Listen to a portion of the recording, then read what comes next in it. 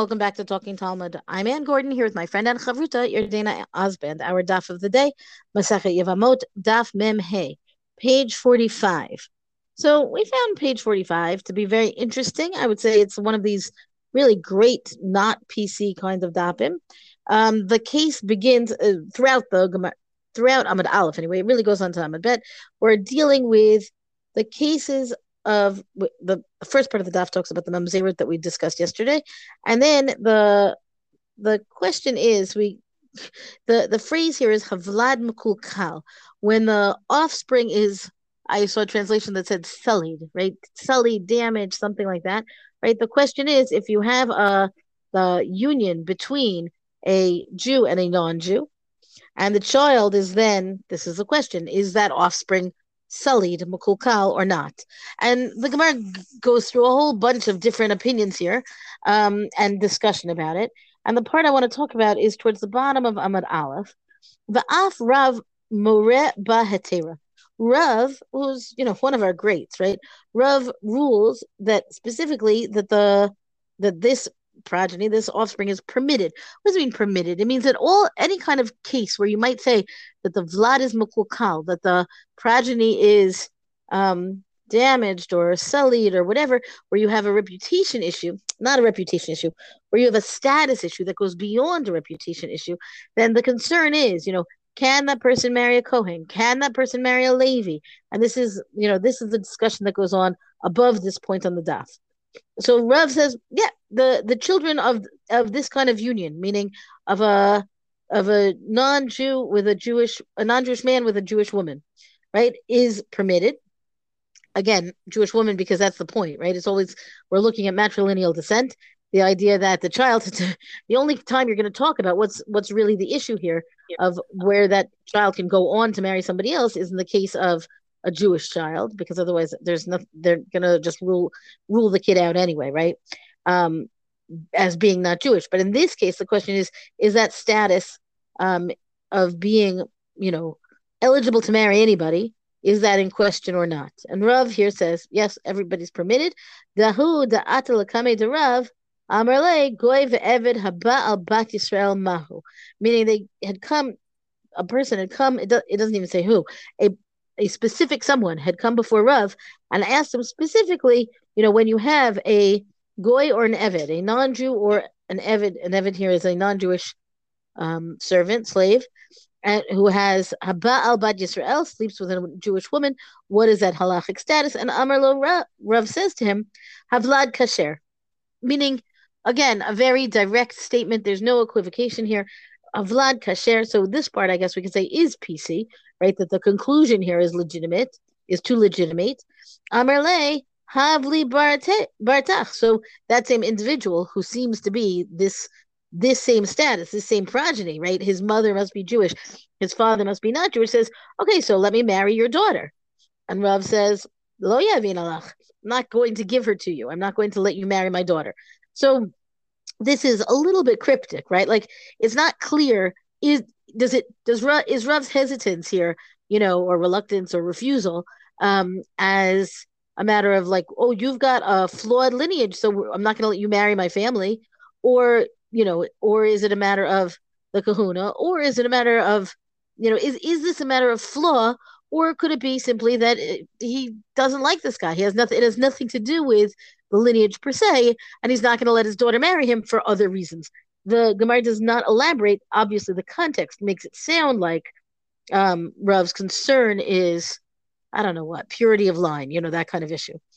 Amar Shimi Barchia LaRav. So then Shimi Barchia, who is Rav's grandson, says to Rav, presumably this is sometime later, right? Although I suppose it could be that Rav has, a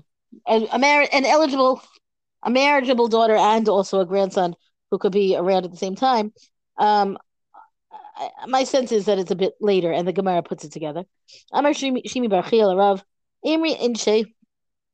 People say Gamla b'Madai Akaba Rakta. People say that there's a camel in Madai. We'll talk about Madai in a moment. That can dance in a kaba, in a tiny space. Right? A kav is a measure of usually used for a measure of food or produce, I guess, right? But the point is that it is a much smaller space than you would expect a camel to be dancing, if you would expect a camel to be dancing at all, right? The idea that the whole of it could put its feet together. This camel could put its feet together on this small measure. Point being, there, it's a rarity, right? What's the rarity? The idea is that if you could go to Madai, right, that you could show this Hakaba v'hagamala v'hamadai v'lo rakada. Then you would say, we've got a kav here and we've got a camel. And we were in Madai, but the camel is not yet dancing. What does that mean? It's not dancing, meaning you have to put the thing to the test. Basically, that's the implication, right? The idea that you've said that they're permitted, that the offspring is permitted, but do you really hold by your own ruling? So that's why I say I think this comes later, and it's the question on Rav that the context makes it clear that the Gemara wants to draw out this point. Is Rav's concern about this psak and not some other reason to not marry his daughter to him? Amar Lei, so Rav answers, Yoshua ben Nun, lo yavina la barte. He says, even if he were as great as Yoshua ben Nun, meaning, uh, even if this person were as wonderful, as skilled, as much of a leader, whatever, as Yoshua, I would not give him my daughter, to marry. Meaning, and the point being, the implication of Rav's claim here is it's not about whether he's great enough. It's not about his purity of line. It's about something else. Amar le, ihavik Yoshua ben Nun, imar lo yavlile, achrina yahavile. This is, if you were as great as Yoshua, then even if you wouldn't give your daughter, somebody else would marry him. Meaning, there's no concern then about the optics, right? The idea that Rav's refusal to give his daughter makes the guy off limits now, even though he said explicitly that he's permitted.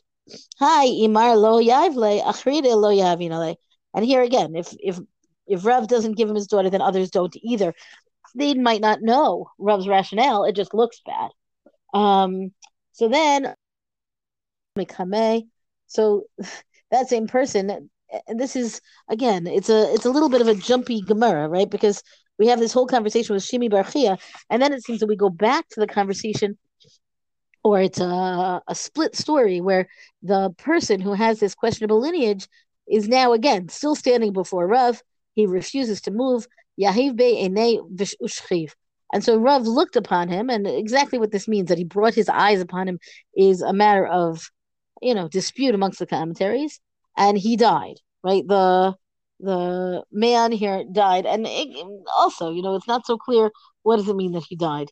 Meaning, maybe he really did die, maybe he, I don't know, like, withered up in shame. It's again not so clear.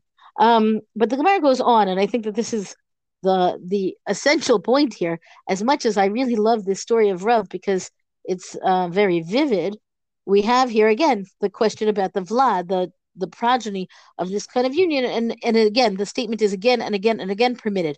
Va'af Rav Matana morabo lahatera. Again, Rav Matana says it's permitted. Va'af Rav Yehuda morabo lahatera. Rav Yehuda says permitted. Dechiati lekamed Rav Yehuda amar le zil itmar onesiv bat minach. And so then when it came to Rav Yehuda, again, a child of a non-Jew and a Jewish woman comes before Rav and says, "Go and don't tell people of your father, your paternity, right? So then people won't have this hesitation because you're technically allowed to be married to Jews into the Kahal Yisrael, into the congregation of Israel. So then don't worry about this. Just don't go advertising it. On Onesiv bat minach, or go marry somebody who has the same situation, meaning a non-Jewish father, and so on.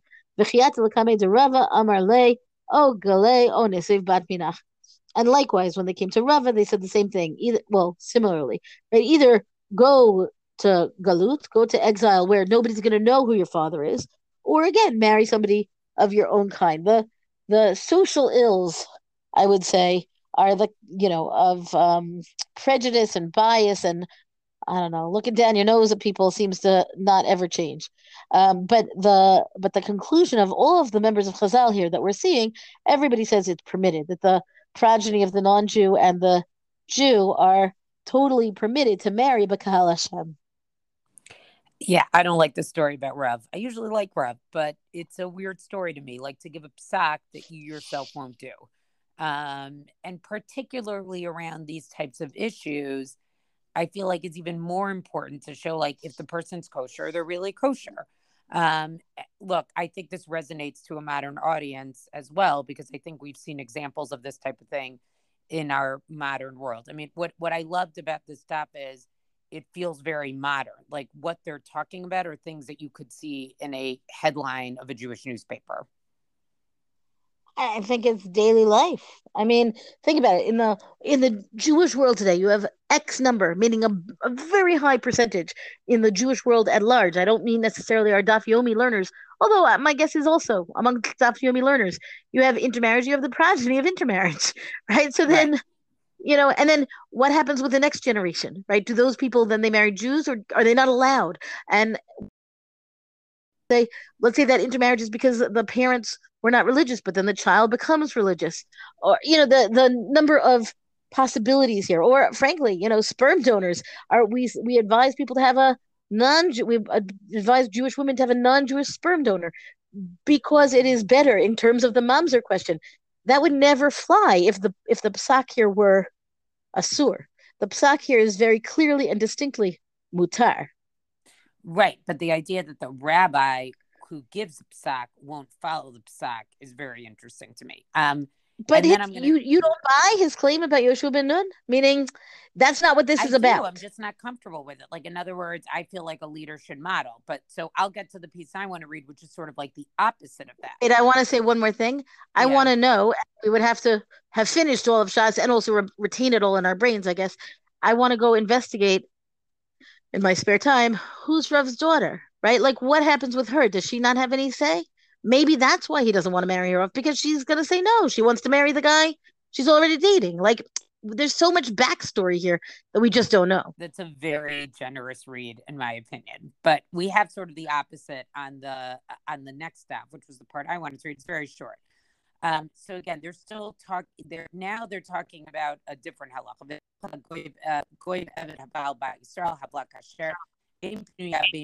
So they're still on the topic of a non-Jew or who's with a bat Yisrael, whether she's married, whether she's unmarried or married, the offspring is still kasher. So that sort of like kicks it up a notch, right? Because the idea that she could be married, right? With Jew, that would be a problem. That baby automatically would be a mamzer. Here they're saying no, that offspring can still be kasher, which is very interesting. And then the Gemara goes on to say, Rabba Mari Barachel. So Rabba rules basically were made kosher, right? Rav Mari Barachel. Now look at this Amora's name. He's named after his mother, or he's identified by his mother because he had a non-Jewish father. Umane B'Porsei Tevavel.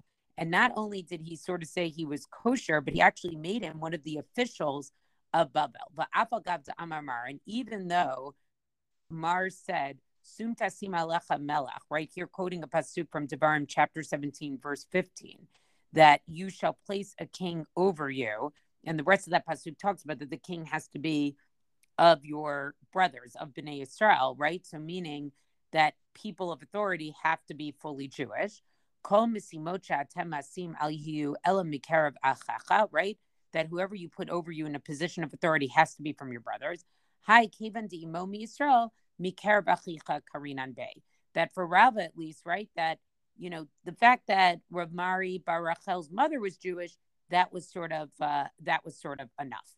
And I think this is really interesting. So this is sort of, in a way, I would almost argue the opposite of Rav, right? Like Rav wasn't willing to say his daughter could marry. But here we hear Rav is like, okay, like person was at least half Jewish. I'm going to consider him fully Jewish. And not only is that yichus, that lineage is good enough that he can even be in a position of authority. So again, I think these are issues that we still grapple with as a Jewish people today. And I think we see that even from a rabbinic point of view, there's different ways. The psak is clear, right? Like the halacha is clear that it's kasher, but how that gets implemented into daily life definitely has variation from rabbi to rabbi. Yes. I think that's really important. We talk all the time, or maybe we haven't talked about it recently enough, that the Chazal are not a monolith. No, not at all. And I think it's just interesting to see like sort of who was willing to sort of like, stick their neck out and like, do the psak fully. Rav was not, and Rava is like, he's like, okay, I'm willing to put this person in a position of authority. So yes, they're not a monolith. And I think you really see that on this staff. That's our daf discussion for the day. Thank you for joining us. Rank us, review us where you get your podcast. Come talk to us on our Facebook page and tell us what you think of this stuff and its, I don't know what, modern implications. Thank you to Rabbanit Michelle Farber for hosting us on the Hadran website. And until tomorrow, go and learn.